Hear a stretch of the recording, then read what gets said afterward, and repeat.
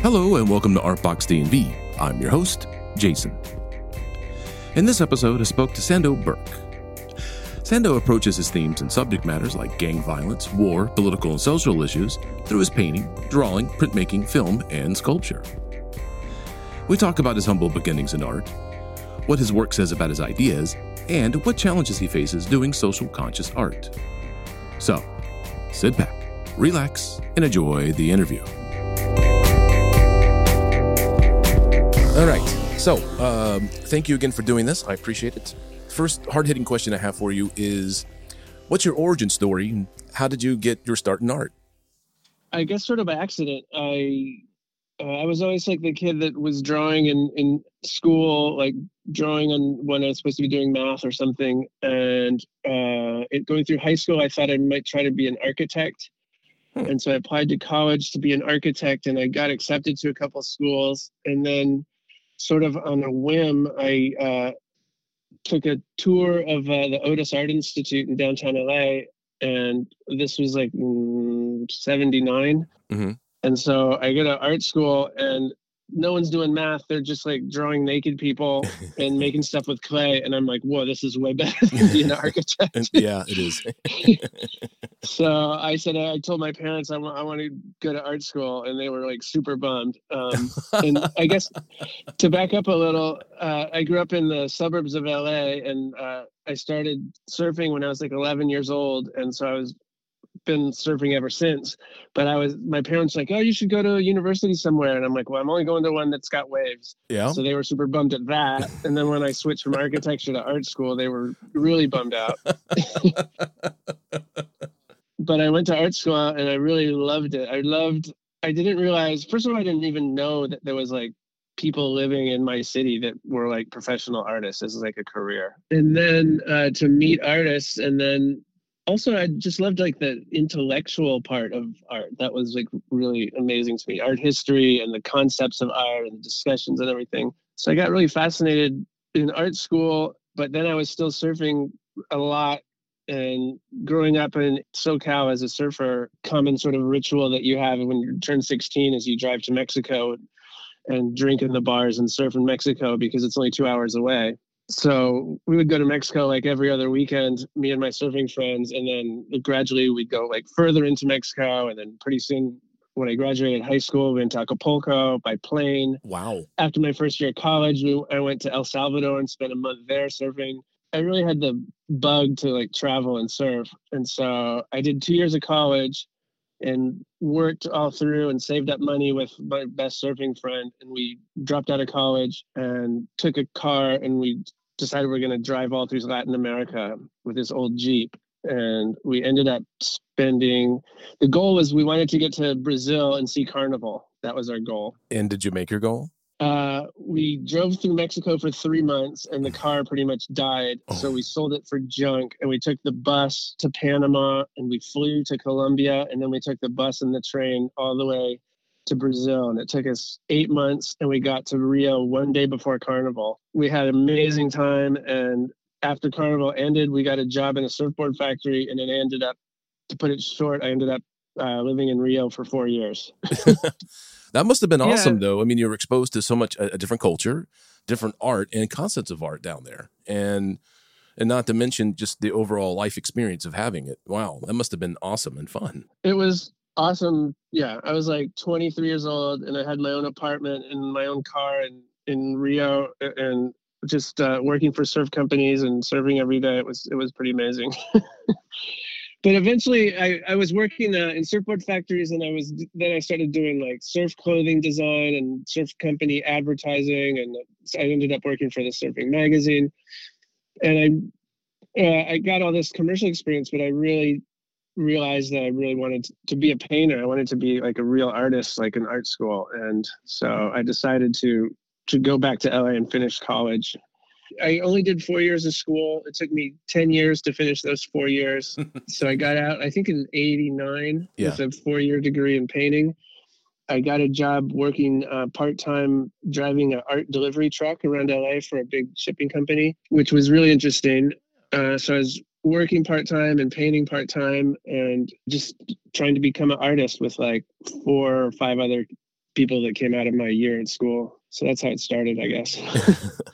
So what mediums are you drawn to and why? And I'm assuming what drew you to painting opposed to getting involved with lighting or performance art or any other kind of the forms of visual art? I guess painting, because I've always liked that. Like if I'm doing a painting, like it's almost like a model train set where you like, it's like this whole world that you're creating. And if you just say, oh, I'd like to put like a tree over there, you can put a tree in, or I want to put a gas station here, you can. So it's like this whole world that you can control, and then you can erase the tree. And whereas I was never that skilled at like sculptural things or anything. So painting always was really amazing to me. And I had been interested in painting at the very beginning before I dropped out of school. And then I didn't want to draw what'd you call it, the creation story so long. But after Brazil, I ended up going to Europe for a year, and I did a semester of school in Paris and another semester in England on exchange program. And going to school in Paris is what really blew my mind, because when I was going to art school in LA, like an art history class, you sit in a chair and they're showing you like 35 millimeter slide transparencies of, Yep. And then I still have you nightmares, go to Paris. by the way. I have nightmares of that still. I had to take almost 3 years of that kind of thing. Yeah. I still have nightmares. But anyway, sorry, didn't mean to interrupt. I didn't mind it. But then when you're in Paris, my actual art history class was in the Louvre. So you're just standing in front of like the Raft of the Medusa. Yeah. And coming from LA, I was like, LA is like the city where everything's about entertainment industry and TV and movies and stuff. Right. Painting isn't like a big thing, or wasn't in 1980. And then to go to like Paris and you see like paintings like the size of a movie screen, and you're hearing about like the art history of like, Jericho paintings where people would like pay to see them and like stand in line, like as if it was, we're in the 1800s when like painting was as important as movies are today. Oh, yeah. And then, so I was just like, wow, I want to make giant, enormous paintings like these. What drew you initially to doing a lot of the block print type work, or the print work? Was it just the line work what drew you, or it was just the process? No, that's a sort of a different story. So I started painting, had many shows. So like 10 or 15 years had gone by, and I was doing pretty well. And I was showing with Catherine Cart Gallery in San Francisco. I had a gallery in LA, a gallery in New York. So I was doing okay. And I had never studied printmaking. And Catherine Cart Gallery in San Francisco had done a project with this printmaker named Paul Maloney, who was in Hawaii on Maui. Okay.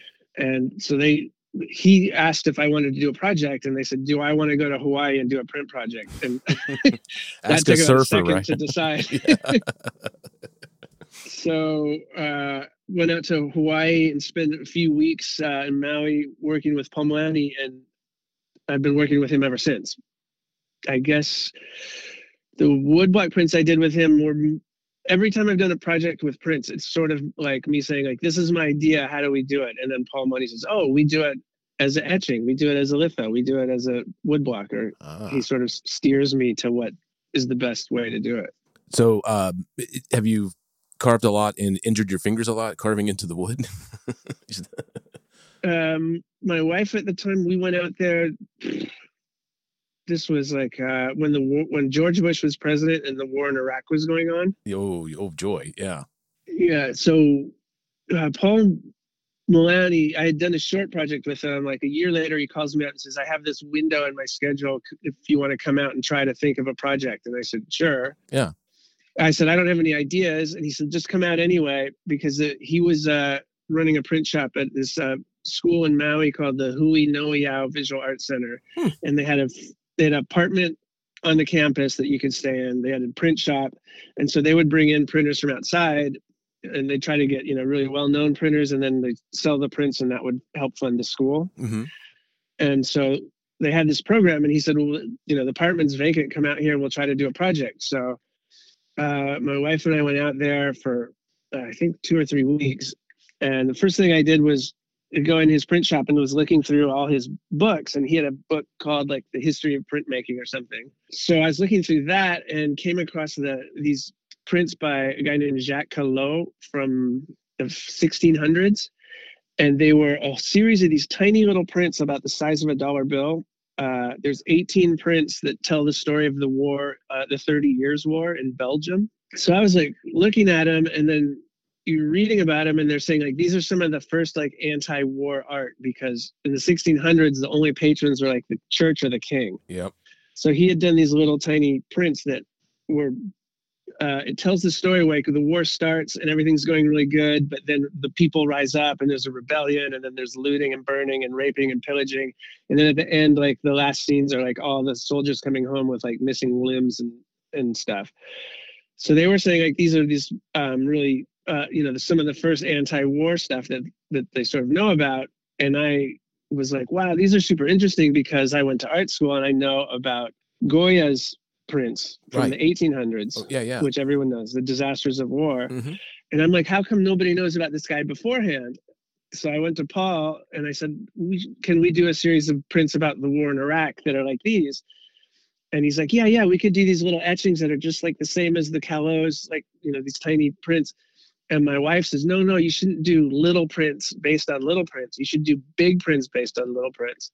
So Paul Milani goes, oh, that's such a good idea. He's like, we could do giant wood blocks. And so we all jump in like a pickup and go to Home Depot and get like the biggest piece of wood you could get in Maui. And he's like, yeah, let's do these. And we just did one as a test, and it started going good. So we ended up doing 16 4x8 foot prints. Oof, 4x8. That's like a full sheet of like plywood. Yeah, it was a whole sheet of birch plywood, and they tell the whole story of the war in Iraq up until the imagined ending, because it was still going on at the time. Well, and what's funny is that in retrospect, because I saw I saw that series online, and it was your last one was depicted pretty well what happened at the end of it all. So. Yeah, with people coming home missing limbs and everything. Yeah, and then the insurgency, the thing that happened. Yeah, that war went well. Yeah, but it was a great project because, conceptually, it went from 1600 Callot to 1800 Goya to 2000s our project. So it's like every 200-year jump.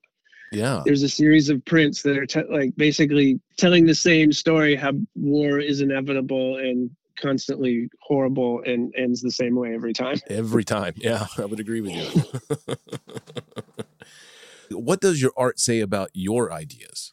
I pay attention to the news and politics and world events. And so most often the work I do somehow is reflecting some kind of worry that I'm some kind of horrible dilemma that I'm thinking about in the world. So I guess in general, I always sort of try to base my work on something coming out of art history and then relate it to something that's happening in our own times.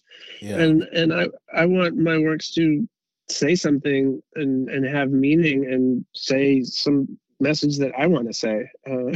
Well, yeah. I've always thought, it takes a long time to do a painting. You spend 3 weeks doing a painting. When you come out the end of it, I want it to convey something that's a message that's worth all that effort going into it. Well, and I noticed a lot with the composition with your paintings. It did strike me when I look at your work is I do get the feeling that there is a lot of historical context in terms of your composition, and it. Like with your series about your neighborhood, with gangbangs and things going on, some of the scenes that you depicted reminded me of when they took Jesus off the cross, and Mary and all the apostles were around him, holding him and cleaning him. It reminded me of a lot of the classics from back in those days. A lot of your composition does. Just letting you know.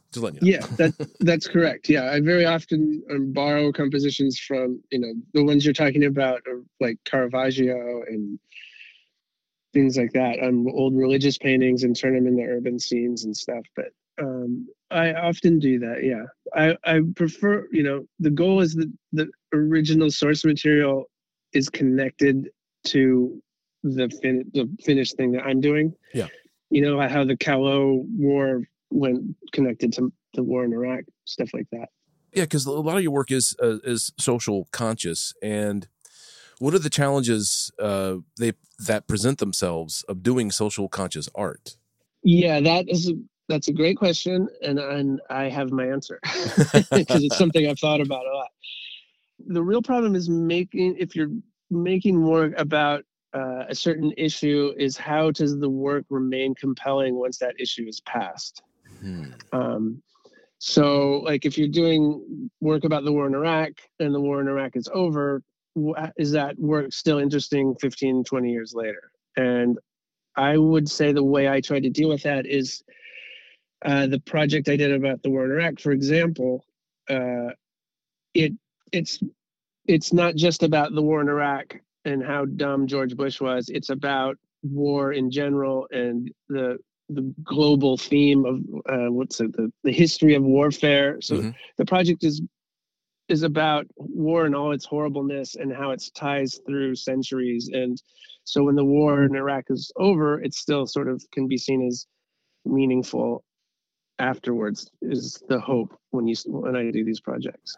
I was going to say some of your newer work is, which I love, and there's the scene where it's like the natives are welcoming the people from the West, and the Westerners have their dogs pooping on the beach, and the symbolism there, and the themes of colonialism, and it just, you can't help but chuckle, but at the same time, it's like, well, that's kind of really how it happened in the end.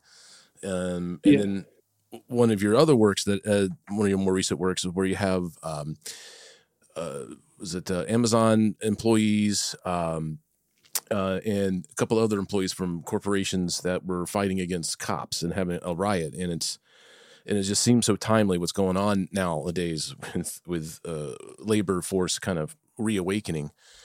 And that also felt like it had more of a historical context too. I forgot where I was going to go with this. Yeah, well, you're talking about works that you saw recently in my Right. show that just ended. Yes. And that I could talk about that project. Yeah. How did that come about for you, besides gathering the information and doing the research, so to speak, and it influenced you?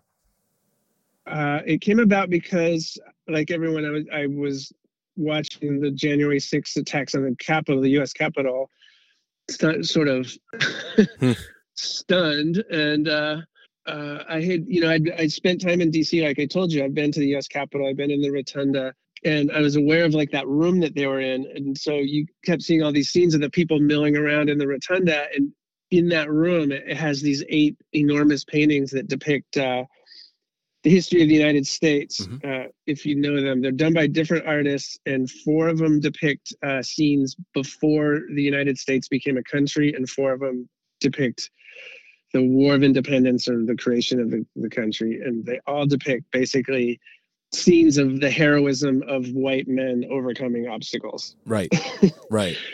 And so I remembered those paintings. I know what they were, I've been interested in them. And then seeing this riot happen, and I thought, man, those paintings suck. Yeah. I'm like, I could do better paintings. So the idea was like, my show was 8 new paintings that hypothetically should replace the ones that are there. And so I dealt with the same themes that are actually in the paintings in the U.S. Rotunda, such as the landing of Christopher Columbus and the signing of the Declaration of Independence and things. And I came up with my own either versions of those events or other American historical events that I thought would be more worthy of remembering in the U.S. Capitol. Because I kept thinking to myself that would be awesome if they were or allowed to hang those paintings that you did in the Rotunda. Yeah, that would be and then awesome. I did photoshopped them in to the scenes of the riots and of like tours of the Capitol, as if my paintings were hanging there. Yeah, which I thought I saw that picture. And it changes, the context. One of the paintings that I did was a painting of the Boston Massacre, which basically sparked the American Revolution. Mm-hmm.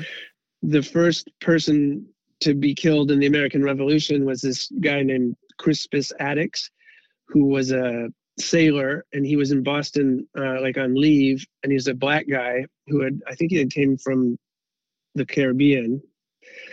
And he was at the Boston Massacre, and he like attacked with the mob. He attacked the redcoats and was shot, and he's recorded as being the first person to die.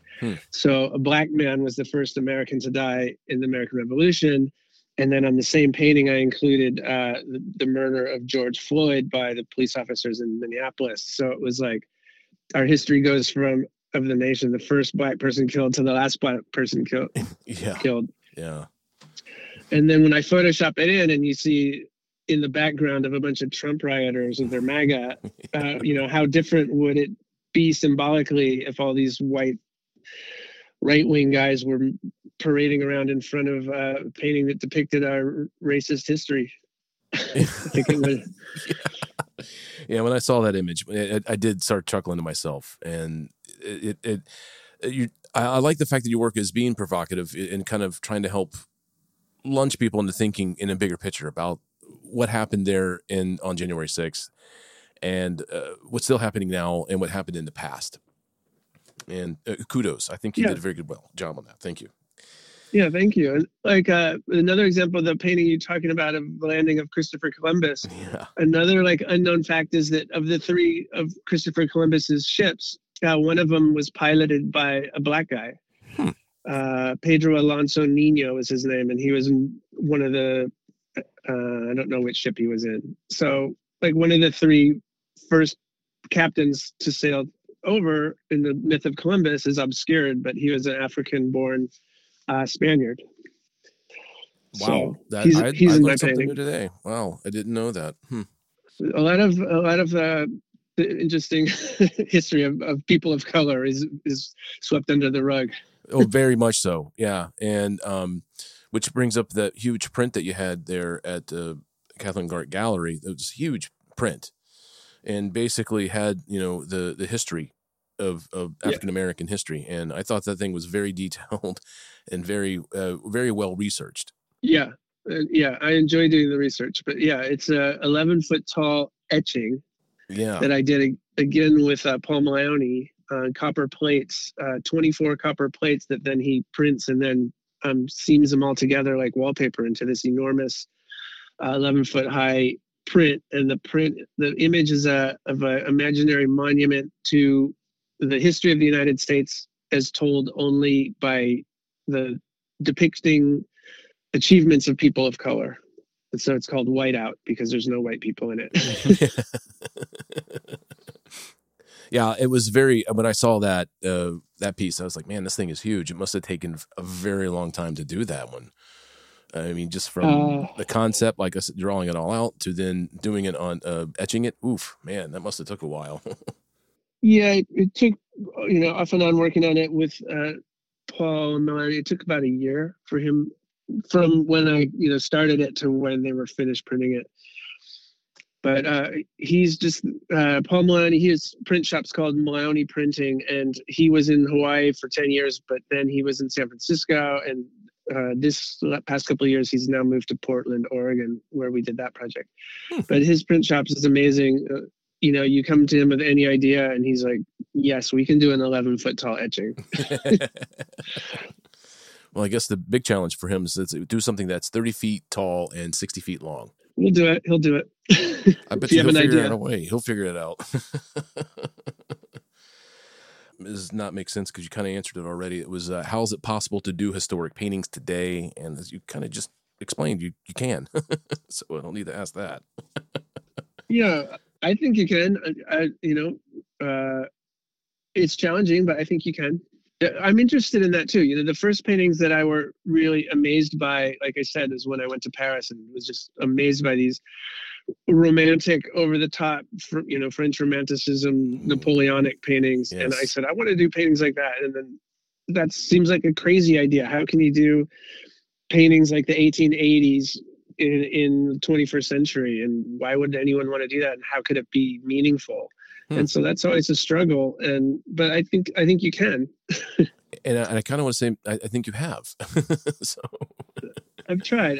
Yeah. When I first was sort of starting out, I was sort of aided by I was struggling on how to make meaningful paintings that were historic. And then in 1992, I was living in Hollywood when the LA riots hit, and the city, the whole city was on fire for 3 days. And Oh yeah. it was like, you couldn't go out of your house. There was like, you hear gunshots. And right when I was struggling to figure out how to make these paintings, it was like suddenly like momentous times came to me. It's like we were living in the city that was the center of the world for 3 days, and battles were happening outside your door, and so my first big success sort of became doing this series of paintings about the LA riots. And it looks like you haven't looked back. One of the things I wanted to ask you too is your influence. Because you would notice, one of your interviews, you said you were influenced for a while by, was it Thomas Nat? Thomas Nast? Yeah, Nast. Thank you. Yeah, I misspelled it. Yeah, Nast. So, because like at one point you said you were kind of influenced by his work and by his prints and the colors and the themes. Yeah. What about today? What's influencing you in terms of other artwork or just concepts? What's influencing you nowadays? Yeah, well, the show that we're talking about the imaginary paintings for the Capitol Rotunda, I mean, that just ended a month ago, so I'm still kind of in that vein. I'm still thinking of new paintings that should replace some of the traditional ones in American history. So I'm looking at those, like the early American painters from the what do you call it, the early colonialist painters like Thomas Birch and the guys that painted the George Washington paintings and stuff. So that's what I've been looking at today. But in general, I tend to flit around. Like I get interested in something and I'll do like a whole project, and then when it's done, like I move on to a whole different topic. Okay. So, like for example, I was doing all these sort of historical paintings, and then I got tired of those, and I thought that's done, and I started going back to like art history. And I always try to think of like what's something that's really amazing in paintings or something from art history that I totally love that are sort of like overlooked. Yeah, that's a challenge. So for a while, this was like 15 years ago or more, but for a while I got really interested in American landscape painting, the golden age of Albert Bierstadt and Thomas Moran. Yes. And those guys that were like coming out from the East Coast with like the wagons, the exploring wagons, and like painting scenes of like Yellowstone and the Grand Canyon and Yosemite, right before photography. And they'd take those paintings back to like the East Coast and go, look, the West is amazing. And they were like these propaganda posters for Manifest Destiny, basically. Yeah.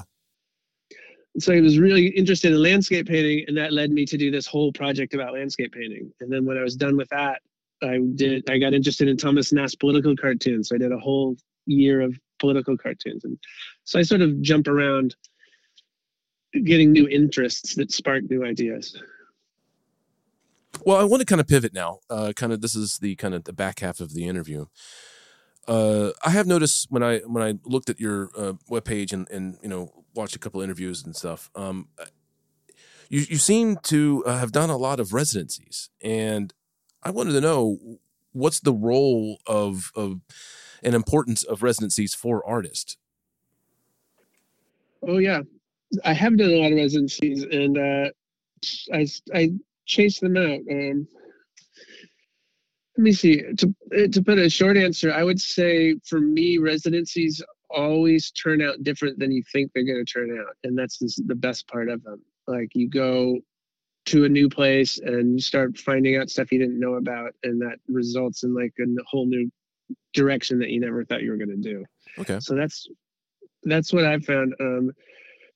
Yeah, I mean, to be more specific, is I did a residency at Smithsonian Institute in DC, and I didn't really know DC, and it was to spend 3 months in DC, I think. Mm-hmm. So I went to DC. I rented a little apartment in Roslyn neighborhood across from Georgetown, and they basically just like gave me like a backstage pass to all 7 Smithsonian museums. So I could just go and ask to see anything I want and go in anywhere and everything. And I initially went thinking I was going to look at these Thomas Nast cartoons. Mm-hmm. And then I got, DC is a tourist town. So when I first got there, I was doing all the tourist stuff. And I sort of noticed, like, the thing that struck me is, like, when you're in DC, every tourist thing is presented by, like, it's 1776. Yeah. So it's like Ben Franklin ringing a bell, like, get on the bus or this. But you're walking down the street and you're going past, like, the IRS building, and you're like, wait a second. The people in this building are doing things that affect my life, like, today. Yeah. Yeah. It's not all 1776. It's now the decisions being made in these buildings. And that led me, I went to the archives and I saw the Constitution and I picked up a pamphlet. I'm like, I haven't read the Constitution start to finish since high school. Yeah. And I read it, and then I ended up doing this whole project about the U.S. Constitution, which was never the intention of the residency. So sort of those experiences come along when you let yourself go do something in a different place. And also because I love traveling, I always try to find a way to get myself to the beach somewhere around the world. So I hear about one near a surfing place, and I'll try to apply to that and weasel into it. And I don't blame you. I don't blame you if you do that. So I think residencies are really invaluable. So basically, you're saying that it's a chance to travel because this is kind of a world of you work by yourself. You're in your own little silo, so it helps you break out of the silo, and you get to travel and see different cultures. Or in our case, here in the States, you see how different things or people live in the parts of the state. Yeah, and you see stuff like I did a residency in Mexico City where I went down there for 3 months, and Mexico City is for art lovers. Mexico City is like as amazing as Paris. I think there's like 43 art museums in Mexico City that you never even heard of. Wow. And you go down, you just go in, there's like the Museum of Colonial Art, the Museum of Postage Stamps, the Museum of Printing, the Museum of Cowboys, there's like so many museums, and you just stumble on whole kinds of stuff that you didn't even know existed. And then you come back and it inspires you to go off in a new direction. So it sounds like, yes, do residencies. Go seek them out and find them. Or no, you can do a lot of them. There's a lot of residencies. I think artists don't realize what a great resource they are. There's a lot of residencies like in national parks, I think. Yes. So there'll be places like, it's like, I'm making this up, but like, let's say Yellowstone in the middle of winter, where they give you a free cabin for a month and $1,000 to buy your food. And you can just go stay in this cabin because no one's really using it in the middle of winter. And you have these amazing experiences. And so they're out there. People need to be more aware of them and go after them. Well, I would agree. And I concur because like you just said, never hurts learning something new, and residencies will definitely help with that. Or when you're overseas, you meet other artists doing something different. Oh yeah. And another thing I learned is, you make stuff portable. Like you got to bring it home on a plane. So it's a big piece of paper you can roll up, and you're maybe doing it with, ballpoint pens or something. And you get away from this over reliance on having the perfect paint and the perfect stretch canvas. Yeah. Oh. More daring, I guess. You take more chances. Well, with that question, this is my favorite question, and I may have told you about it before, and I ask it all the time, and I always get a different response. And because that perfectly segues to this, what advice would you give to your past self and to other artists? I have a couple of things. Well, one, we just said apply to some residencies. Get yourself out there. Right. I would say the best thing that I ever did without planning was I got a job working for this art delivery company. And then for about a year, I got a job working in an art gallery, a commercial art gallery in LA. And I probably learned more working for those companies than I did in art school about what it really takes to have an art career, because I learned, like, how to document my work, how to keep track of it, how to, pay your taxes, how to get donations, how to meet collectors, how to hang a show, how to go to a party and schmooze. Yeah, right. Yeah. So, Yeah. and how art galleries work, and to see it from the other side, because it's hard to run an art gallery, and artists often sort of prima donnas and expect too much. Yep. And I think you need to see your art gallery as your partner and work with them to make your work successful. So, Yeah. So working in the art business and going to residencies would be my recommendations. So that's for the other artists, but what about your past self? What would I tell myself? Yeah, your past self. Yeah. Now, what you know now. Well, I guess those things I learned of myself. I mean, I didn't Good know answer. them, and I got a job, and it was so helpful. But yeah, I guess, and I've learned to just believe in myself more. You go, when you're starting out, you're so thinking it's like the riskiest thing to ever do. But if you just make the best work you can and try to get as many people as you can to see it, that's what I do. Yeah, no, that sounds like good sound advice that anyone and everyone should apply.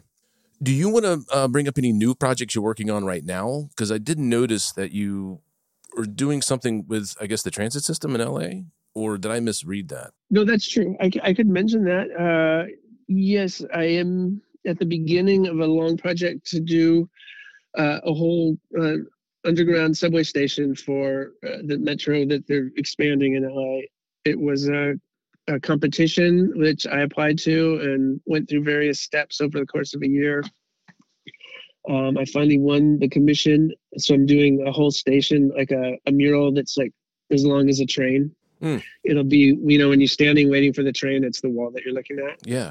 It's interesting. The LA metro system is expanding super fast because obviously they see that public transportation is better than freeways, but also because the Olympics are coming in 2028. So it's going to be like double the size by 2028. So they're building like all these tunnels and stations.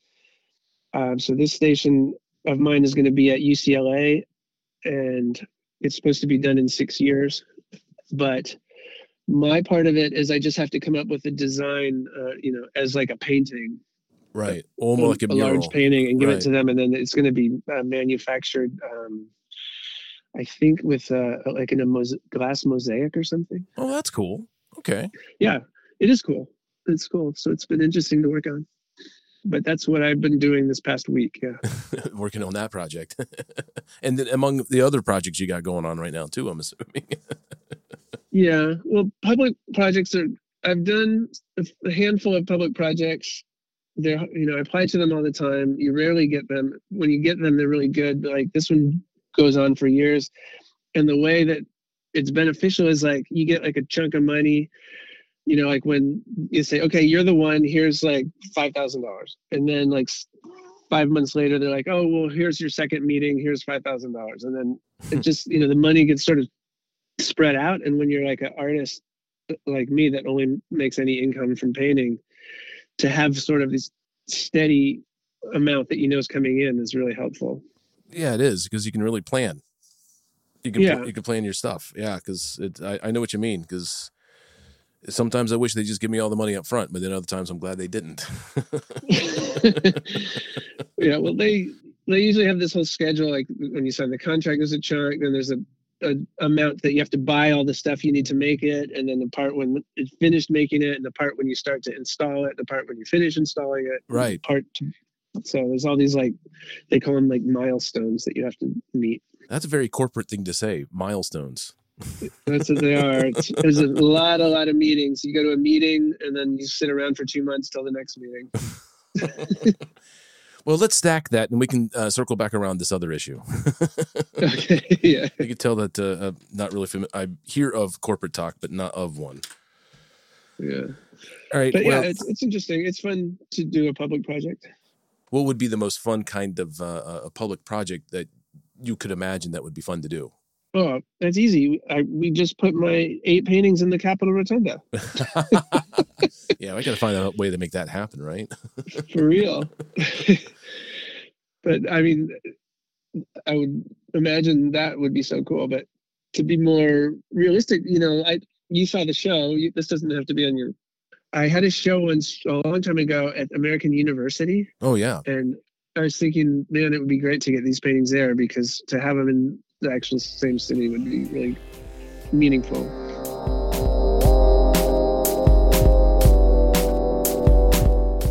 I want to say thank you to Sandow for taking the time to do the interview. To learn more about Sandow, go to his website at sandowbirk.com. You can also go to his Instagram at sandowbirk. To hear this episode and past episodes of ArtBox DNV, head on over to the website at artboxdnv.com. Don't forget, ArtBox DNV is also on Instagram at artboxdnv. So, until next time, thank you for listening.